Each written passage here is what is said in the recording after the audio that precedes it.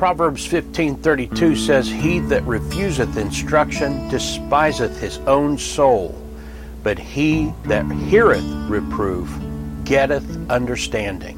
Sometimes memories just pop into my head, things I hadn't thought about in years or even decades.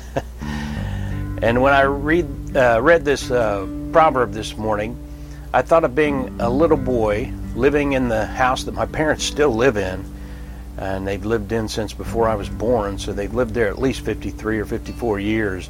And way back there during the first decade living in that home, my dad got his brother and some other relatives, I think my grandpa on my mom's side was there, and put on new siding on the house.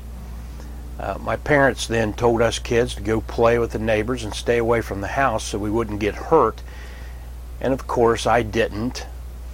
The next thing you know, I'm walking in our tiny front yard and being nosy, and I feel something sharp in my foot. I remember screaming as I sat down, looked at my foot, and saw a nail sticking out of the bottom of my shoe. All I saw was a nail in my shoe, and I felt sharp pain in my foot. My dad came barreling out like Superman and carefully removed my shoe and saw that the nail was pressing hard against the bottom of my foot, but it hadn't broke skin. And no blood, no foul was the old saying around our house. And since I was I was okay and wasn't seriously injured, I expected my dad to take me into the house and give me a few licks with his belt. But he didn't. He looked at me and said, "Now, do you understand why we asked you kids to stay away from the house?" And I nodded yes as I wiped tears from my face. He put my shoe back on and said, "Now go play and stay away from the house unless you're coming in for the night." And I did just that. I didn't go near the house until it was time to go in for the night. But sadly, I would repeat that process many times growing up. My parents would say, "Don't do this." I would do it, and there would be consequences. And only then would it get through my thick skull that I shouldn't do whatever it was they said I shouldn't do. And looking back, I feel pretty dumb as I remember all of these sorts of episodes where I demonstrated how foolish I was as a kid. But I did eventually learn to listen and really get it by the time I was an adult, at least in my 20s. So I've done these sorts of dumb things much less often, we'll say.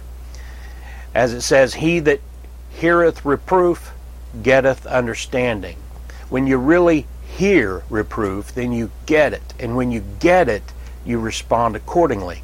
As James 1:22 through 25 says, "But be ye doers of the word, and not hearers only, deceiving your own selves. For if any be a hearer of the word, and not a doer, he is like unto a man beholding his natural face in a glass. For he beholdeth himself, and goeth his way, and straightway forgetteth what manner of man he was. But whoso looketh into the perfect law of liberty, and continueth therein, he being not a forgetful hearer, but a doer of the work, this man shall be blessed in his deed." When we hear reproof and act with humility and wisdom, then we'll be blessed. Reproof isn't like a mirror that we just glance at and walk away unaffected and unchanged. Reproof is more like a map that we look at closely and find direction to follow. I remember how surprised my dad seemed the first few times I called him on the phone and asked for his advice. It was a few years after I was saved, actually, before it dawned on me that my dad knew some things. He was never my go-to guy for car repair or computers, but he knew a lot of stuff about a lot of other things. And I started taking advantage of the archived data on his personal hard drive on a regular basis. And for that, I was blessed.